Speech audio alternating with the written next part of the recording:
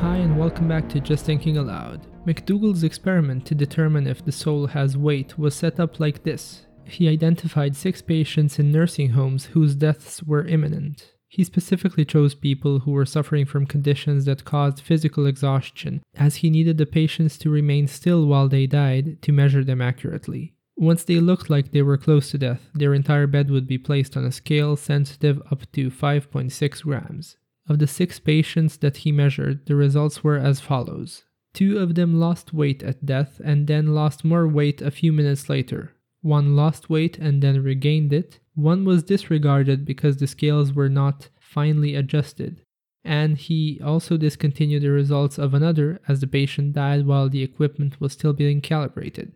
And finally, 1 of them lost exactly 21.3 grams at the moment of death, which is the story that media went with. But what about animals? Do animals have souls? Listen to the next episode and find out what McDougall did to verify that.